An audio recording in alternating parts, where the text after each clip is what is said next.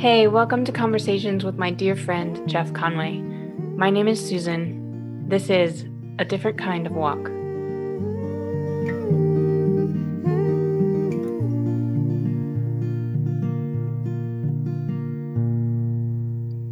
So we'll all take a deep breath and release it. Out your mouth, Gil. Release the breath out your mouth. Oh. So, hello, friends, and welcome to our first podcast with some people that I traveled on the Camino with last month. And we're going to have a few interviews with people, but these are the crazy people that I grew up with. Jeff Gill, who I will probably call Gil during this whole conversation, is a year ahead of Toma and I, grade-wise. I don't know about age-wise. He might be 10 years older. He was kind of slow in school. Toma, who's David Toma, who I'll probably call Toma through this whole thing, has a birthday one day before mine, but he was born in 1958. I was born in 1959. We were the same grade. I was gifted. He was not. Where he was gifted was that I believe in 1984, he married Kathy. Is that correct? At 1984? So Kathy Toma, who I'll call Kathy, which is interesting. It's a nice thing to call her. So Gil was the one who was just out with whoever till 4 or 5 in the morning, pretty much every night in college. Toma was the one who you could often find him sleeping in the front yard of the fraternity house.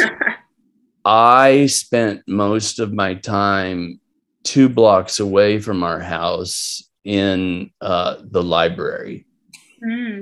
I'm going to let Toma start the conversation first, and then I'll chime in with what we may need to slightly clarify about Conway's comments of college. Perfect.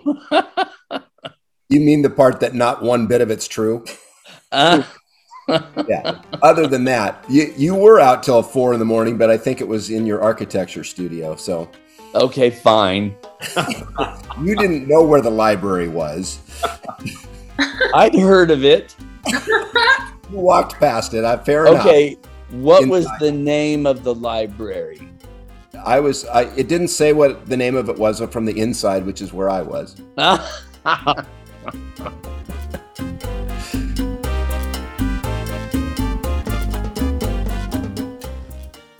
Toma, Gil, and I have had a friendship for 45 years, and we've heard about Kathy for 45 years, and I don't know when we met, and I don't know. Anyway, we've been friends for a long time. I had the crazy idea when I got back from the Camino in 2017. I saw a documentary, I'll Push You, which is a friend pushing another friend all 500 miles of the French way. And I watched that, and I think, Toma, you were the first one I might have called and said, hey, I've got this great idea for you. You and Gil should push me all 500 miles of the Camino. I just saw this documentary. It was really great. And so my very good, loving, great friend, do you remember actually, Toma, what you said to me? Was it something like, you're an idiot, they're young people? Yeah, it didn't happen until after I read the book. And then you said, here, actually, you handed me the book when we were in Pennsylvania in your office. Okay. Here, read this. And after I read the book, I think is when you probably asked. And then I said, they were in their 30s and it nearly killed them. We're in our 60s. Right. So soon after that, Justin and Patrick started putting together accessibility trips. which were just the last 100 kilometers. I need to say, I always say 100 miles, but it was the last 110 kilometers or something like that. So what was this Camino experience like for you all? Was it like what you thought it was going to be or something different? I think out of all of you, I was the least prepared, only because of so many things going on in my life. I didn't really have time to sit on Zoom calls and participate. I knew what it was. I knew all of that. But the way I looked at it was, you three know what I need to do, so I'm just going with it. And which was great, because in some ways I walked in there without any preconceived ideas. So everything was new and raw.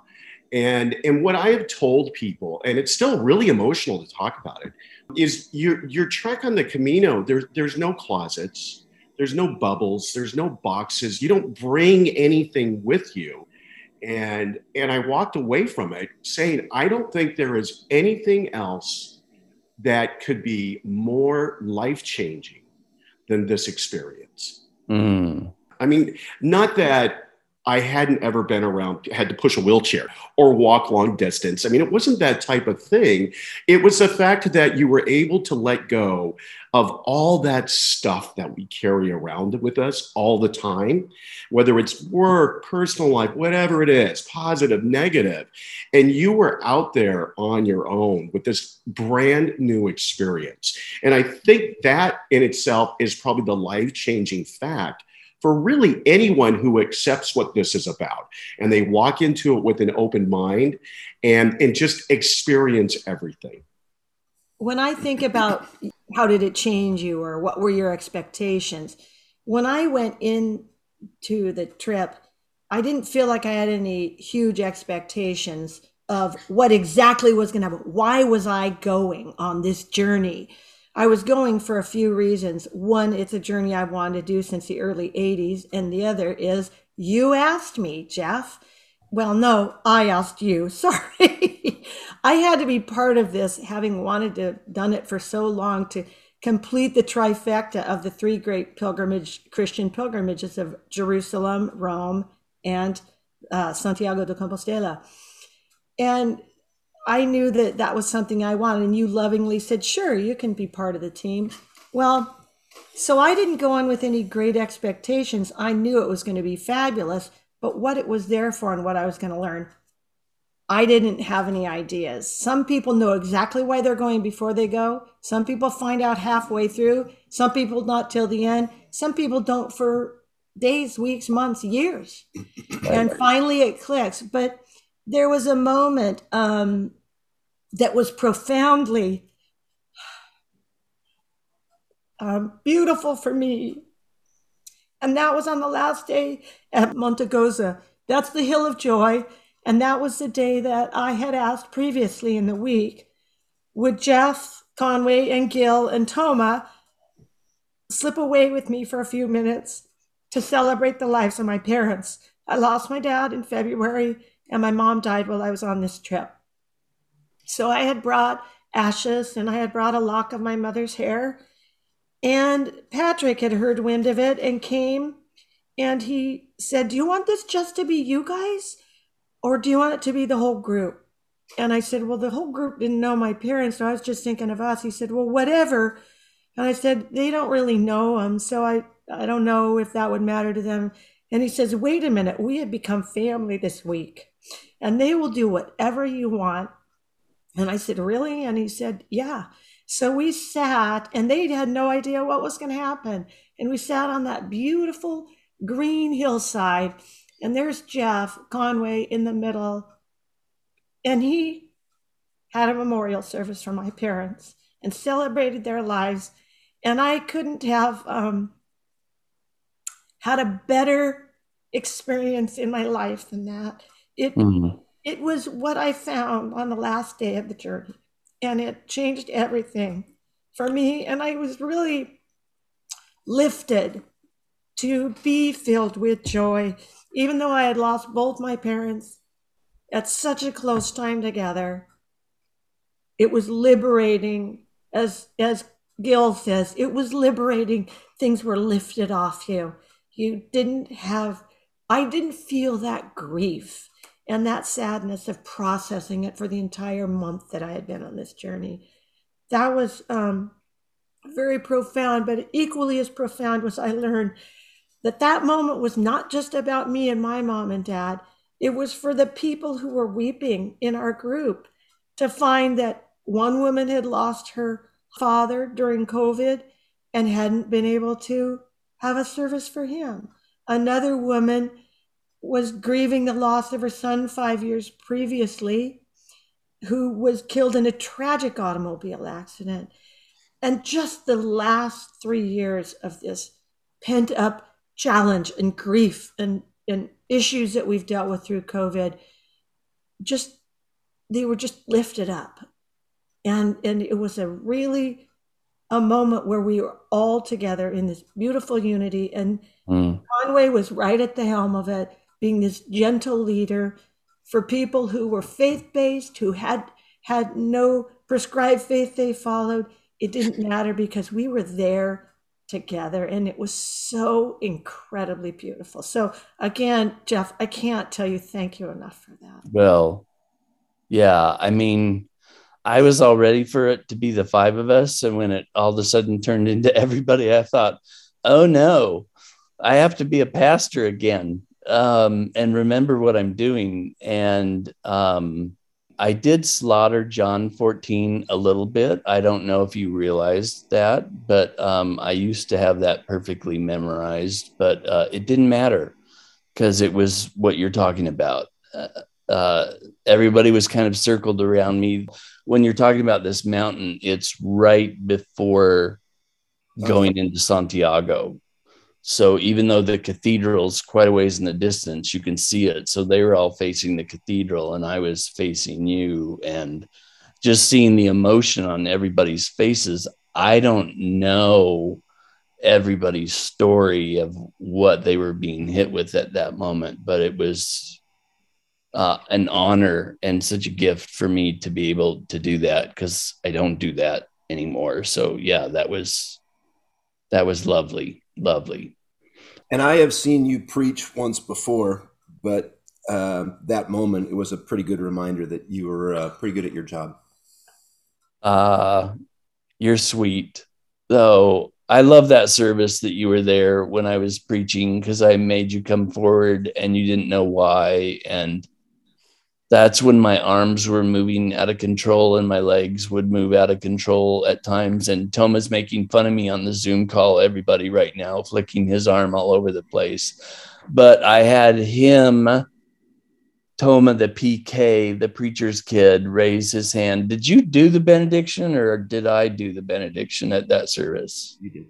I did it, but you raised your hand. So my hand wasn't flying all over the place like you're doing right now, making fun of me. So that was beautiful. I love that. I love leaning into you. I love, yeah. And we can talk about another moment that I leaned into you on the Camino in a little bit, but your big takeaway from the Camino would be what, Toma? I think the only real expectation I went in with was that it would be a lot easier than doing 500 miles. And that was true. And, and all the people going, oh, well, it's going to be so hard and hills with the wheelchair and everything. And you've got, on the toughest hills, you've got 5 people pushing a chair and I don't feel like I'm pushing, or I don't feel like I'm pulling, or I was like, and I think I've been in all the different places on the side of the chair, in front and behind, and it's like, I'm not even doing any work here. Who's doing all the work getting the chair up the hill? The thing that you and I said the other day, you brought it up, was I don't know what anybody's politics from that group. I don't know what their politics are. And that was just a joy, is that just never came up. And so it was, it's so weird to say Disneyland, because there's nothing Disneyland about it other than you're kind of removed from, Jeff Gill, you were saying that you leave all of that other stuff behind and you're just there and you're in that moment with those people. and it was an incredibly beautiful time. And I would bet any amount of money that if you called up every single person on that trip and said, we can just blink our eyes and we will wake up in Lugo or Santiago and we're going to go do 13 miles on the trail, who's in? Every single person would say yes. But it was a time of just being present there, doing that, and nothing else mattered. Mm-hmm. Right. So I think on one of my late night short podcasts from Spain, so just for everybody, I planned on doing podcasts every day with different folks and doing these kind of conversations. And I'm so glad I lost my phone, because this is so much better. It would have interrupted our experience to have had these conversations when we were on the trail. But so I was in the room by myself and spoke late one night and talked about holiness and what holiness means. And holiness is to be set apart. And I talked a little bit about, people using the term, oh, you're holier than thou, or you're acting holier than thou, which is not used as a compliment or a way to lift somebody up. But there's a truth about that holiness and being set apart. And I think that was the great experience for me, that not just set apart from politics, from daily stuff, from work, which I don't do anymore, but it's a place that's holy. And I believe it's holy, having experienced Jerusalem and Rome and other places. And I tell people it smells like God, and they think I'm a little crazy. But so I say, Jerusalem smells like God. And they say, what does God smell like? And I say, Jerusalem. So it's a circular question answer thing that goes on there. But I guess what I mean is it's just a place that's set apart. And the Camino has been 1,200 years of people walking that path towards Santiago, for the purpose of being set apart and walking in that holiness, which that part for me is what was so beautiful. And I guess I'll go ahead and continue to be serious here. I cried so many times on the Camino, and not because of pain. I was so worried about the pain, so worried that I wouldn't be able to nap. No, I cried so many times because you guys would push me into a church and leave me up by the altar. And there was just this continued sense of being set apart from my daily life of pain, and no longer swallowing properly, and no longer seeing properly, and all the things that are going on. It was just kind of, for me, that's the part that was let go. And I just felt like I was in the presence of great friends. I was in the presence of new friends. I was in the presence of God. And I was set apart on the trail. And I was set apart also because some of the places you guys parked me when I was sleeping were a bit rude. I didn't want to turn it to being less than serious. A couple times in the church, we tried to leave you there, but well, I'm just remembering the day that I woke up and I was facing a parking lot with some cars in it.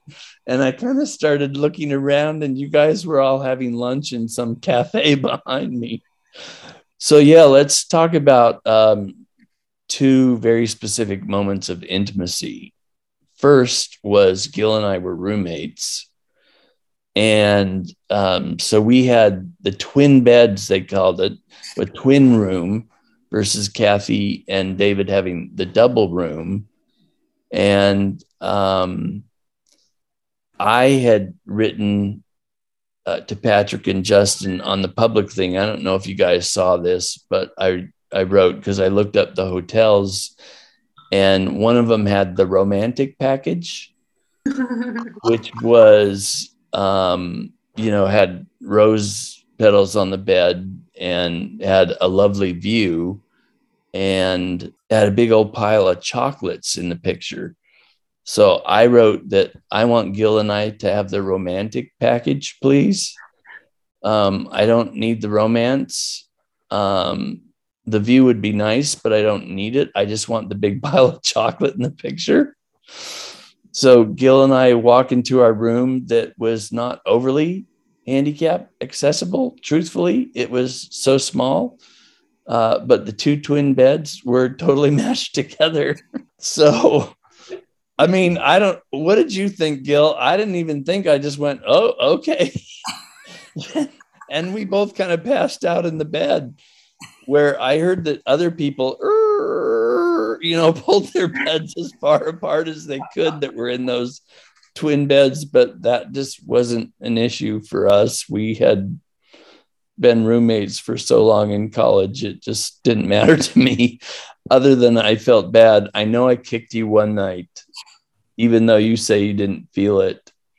Yeah, so that's a moment of intimacy. So how is that for you, Gil? Well, I mean, I'm still a little miffed. You did promise me the honeymoon suite, and I will never forgive you for that. But I will get over it at some point. I just won't forget. All right. We deserve those chocolates. Which you got throughout the week, didn't you?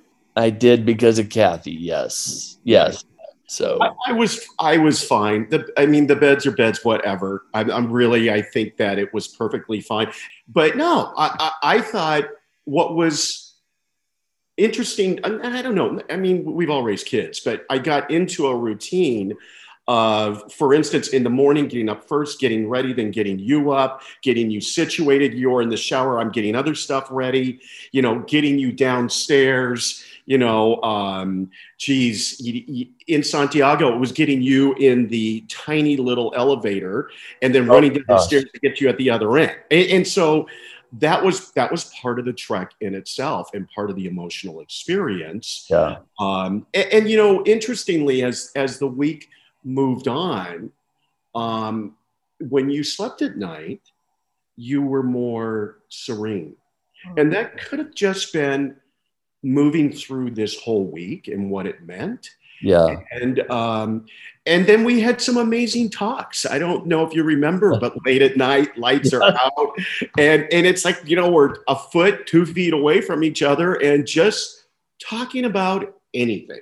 Yep. It was awesome. No, it wasn't. We weren't rehashing the old days of college. We were talking like we talked in college when we were roommates, just across the room, kind of chatting with each other. And I know I had a lot of medicine in me at that point, and I remember struggling to finish sentences and just falling asleep on you, which you probably appreciated because you were really tired yourself, I'm sure. There was one time you were talking, and next thing I knew, it was morning. So the falling asleep went both ways. So the other moment of intimacy that I particularly remember was Kathy taking a picture of Toma and I as we were checking out the local flora. Right. So Kathy has a picture of Toma holding me up because I'd been squished in the chair so long that my bladder, was kind of a champion bladder. I filled almost an entire portable urinal. I think we rated it at like about a 7.8. Yeah, it was really good. I did a good job. So pretty solid. So it does look like a sweet picture from behind, but when you realize what's happening in the picture, it was, everything was stopped because I'd been bent in that chair for so long. And Toma first started whispering in my ear, river, waterfall. What else did you say? Cascade. Ocean waves. Yeah. Well, then he finally got to the noise and just started going shh in my ear. I go, oh, keep doing that. Keep doing that. It's working. It's working. So To this day, yeah, that remains my favorite picture of the two of you because I thought it was just this beautiful moment you were escaping just to be. and we were just to be alone and to let my bladder work the way that it actually needed to. So what about your talks? And you know, we can't talk about, I mean, we're going to interview a few other people. Alexandria is going to be on here. Ken's going to be on here. So other conversations and connections and things that you want to bring up that you feel like you can. So briefly, I think that we all probably found this out, as Gil alluded to earlier, was that I'd be walking along the road and with someone you'd never talked to. And all of a sudden their whole life story would start opening up in front of you. And it's this door that opens in a safe way to be able to share those really special and challenging and hard moments of people's lives. And then after the conversation, having people say, you know, I really haven't talked to people about that much. And I'm going, wow, and I've known you for the last 25 minutes. It's astounding how every foot that sets itself on the ground on that journey, on that pilgrimage, is just a new step to a new conversation and a new revealing of people's lives, that no one gets out of this world without challenges and without problems and without difficulties. It's just how bold are we to step forward and show some of our really raw, true self. That's hard. Yeah. Well, conversations don't take place just on the trail. I mean, one of the great things too was afterwards, you know, during dinner, after dinner, much later after dinner. I mean, literally one night I didn't get to bed until 2:30, and we were up at what, 6:15, and you know, just and that would go on, you know, several nights in a row when we were in Lugo, and just late night conversations where you have that same comfort level of just talking and sharing. So it was pretty incredible. Yeah, it was. I mean, there were so many incredible moments. And I know, Kathy, sometimes I'd look back and you were walking along with one person, and it was just a very raw, emotional, and really a spiritual journey, even when it's shared with one other person. And these stories that would come out of I'll say both of us, because you're with just the one at the time, you were never surprised. You knew it was like therapy, and we were helping each other. And this could go on for hours. And, you know, those are experiences. It goes back to life-changing. You're not going to walk down the street here, wherever your here may be, and all of a sudden start talking to a stranger about things that you wouldn't share with anybody else. You know? I mean, this is what the Camino allows you to do. Yeah. You know, and not only that, it's not just with our group. So I was with one of the pilgrims on the trip at the midday, and as we were at the tail end of the group at this point, and as we were walking up, we saw a guy on the side of the road that had come and joined our group, and his boot was off, and he was clearly in pain. And this friend that I was with said, hey, looks like he's in pain or needs help. Can we go over? I said, sure. So we went over and we took off his sock that was so moist and looked at his feet, and they were in the worst condition. And it was like living the Good Samaritan story. And we took those blisters that were so bad, and we powdered his feet and dried them off and bandaged these wounds that were so bad. And we slipped back on that sock. I wish I had a drier sock, and put the boot back on. And we had, you know, I'm at the tail end with one person, but when we left, now we're a group of 3, and it stayed that way for the rest of the day. So it's not just people we know that are in our circle. It's the other pilgrims on the journey. Right. Teach us the life stories about, honestly, what being a real a true pilgrim means. Yeah. Playing off of Kathy's experience with pilgrims outside of our own group, there was an amazing experience in Conway. You wouldn't have necessarily experienced it like we would, because you were part of the reason why this was so, people were so much in awe. And it's when we had to cross that one, I wouldn't call it a river, that one creek, and there was no wheelchair except Donna, who was going to get across that little bridge. Yeah, so Toma has his hands up, but I was going to say, help me with the facts there, because I know that it was Aaron that carried me across, and I have no strength to hang on. So he somehow, either with the help of you guys, or, I mean, this is what I need to know. I was balanced on his back, and he's hunched over walking across this tiny rock bridge. I know that much from the picture, and from how sweaty he was. And I'm leaning against him. So I remember that very vividly, but I don't remember how it all exactly happened, which is what you're talking about. Well, we were trying to figure out how to get you across, because your wheelchair is a little bit wider than the others, and a little more awkward maybe to try to handle, because they just kind of carried a couple of wheelchairs across. I don't remember exactly how they got Justin across, but people lined up in the creek along the side, and they kind of lifted and moved him. Another great teamwork kind of thing. For you, we talked about various options, and Aaron's like, I can just carry you.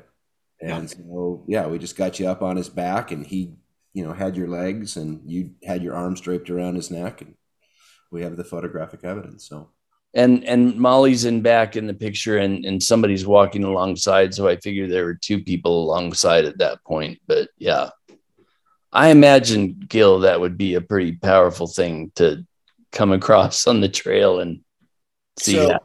Well, and there was the one experience, and yes, there was also the one with Donna, she was going to do this on her own. Yep.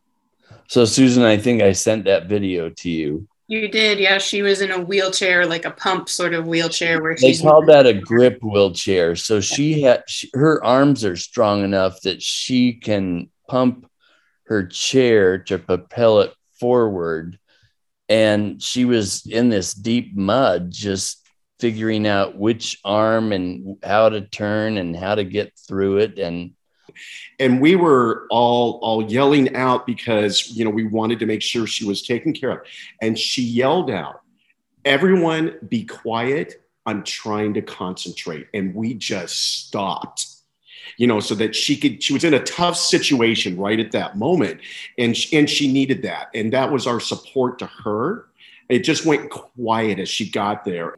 And there was somebody behind her the whole way who was like, I'm here to help. And she's like, no, I don't want any help.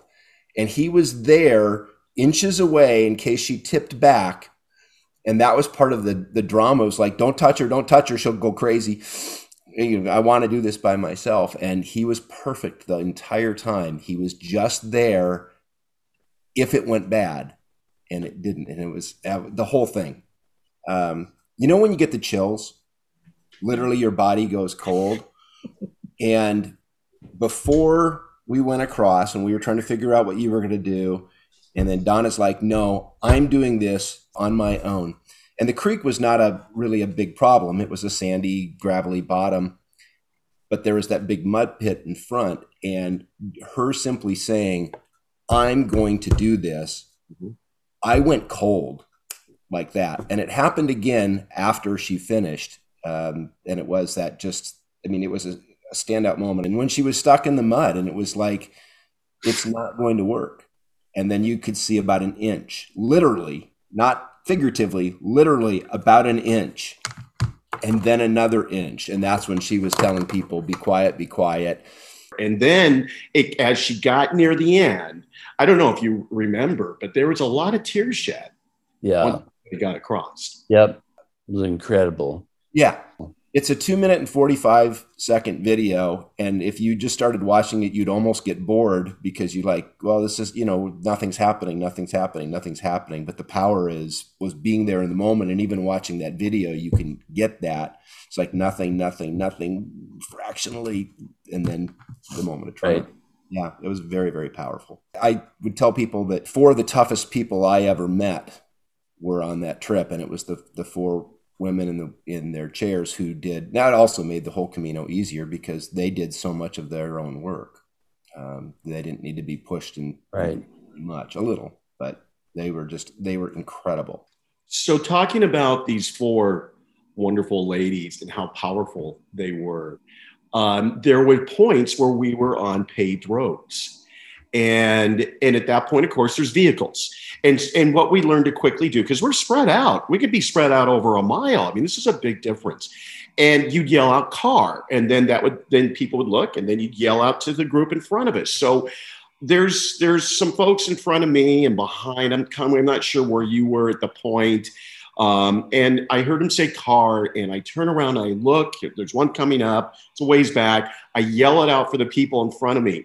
And right then, one of the Amy's comes flying by in her wheelchair because we're going downhill, and she's just a free spirit. And everybody had moved over because of the car. And then I had to yell out, no, really, there really is a car. But what I loved that wasn't the only experience with one of these 4 wonderful women, just having fun and just doing it on their own. I mean, it was incredible. Yeah. Yeah.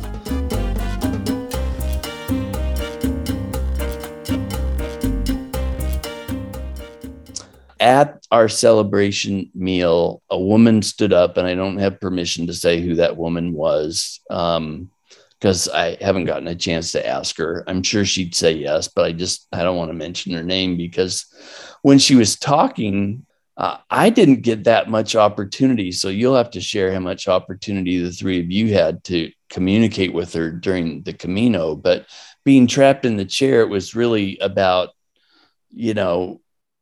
who was pushing me, who was walking by me. I didn't have the choice to talk to whoever I got to talk to. And so she stood up and she started talking, and then she was crying immediately and talking about friendship. And then turned to the 3 of us, meaning Gil, Toma, and myself, and talked about how beautiful it was to see old men, men of our age or whatever she said, who had been friends for 45 years, even though, there were some time gaps in there when we were raising children and different things going on that we didn't communicate as much. But, she was just sobbing. And then my eyes started welling up. I don't know about the rest of you, but I'm like, holy cow, I hardly got to speak to this woman. And she was so overwhelmed to see 3 guys that could say, I love you to each other, to hug each other, to laugh at each other, to harass each other, to take pictures of each other. Particularly when I was sleeping. But, so that was the very last day that we were all together. But I was overwhelmed by that. How did you guys feel about that?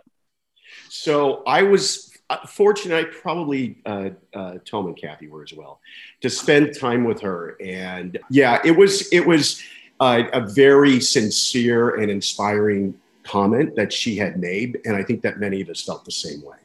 Yeah. I mean, I definitely welled up, and I don't cry that often. Did you cry, Toma? I don't think so, but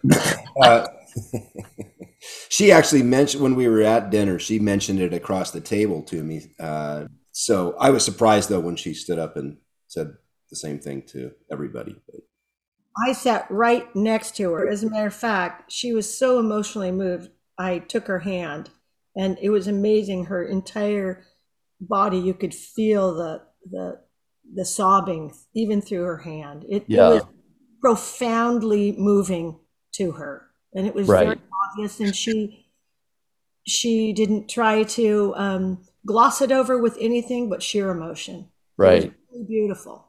Yeah. It was just overpowering to, that brought the depth to me, to our friendship, and how much I love you both and how much I appreciate you. Yeah. Thank you for loving me. Thank you for supporting me. And thank you for being brothers. And I don't mean fraternity brothers. You know what I mean by that. So one of the ironies, I suppose, is that we really had largely lost touch. I mean, it was Christmas cards and whatnot, but it was a phone call in, I'll just say November of 2016. Hey, Toma, I'm coming out to visit my mom in Salem. I'll swing by, but you need to know I've got this medical condition, and now I'm spastic and I drool a lot, and I don't have, I stumble. And my comment on the phone was, and that's different from college how. And that kind of kicked it off. And then, hey, we need to hunt up Gil, and one thing to the next. And then they flew out and we went back down to U of O together and over to the coast, at which point we drank whiskey and tequila and smoked cigars in freezing cold weather at night, watching the waves come in. And then a year later, we were in Newport. Nothing like the Oregon coast. And then we were with you in Philadelphia in 21. Well, I love you guys very much. I want you to know that. Love you. And you were amazing that you got past my craziness of asking you to push me 500 miles. And this turned into something spectacular. One last thing, which is that, you would always say thank you, and other people said thank you, and people would say what a nice thing we had done. We never would have had this experience if you hadn't asked. And then the other thing is, as you said, when we first thought of going, you were in much better shape.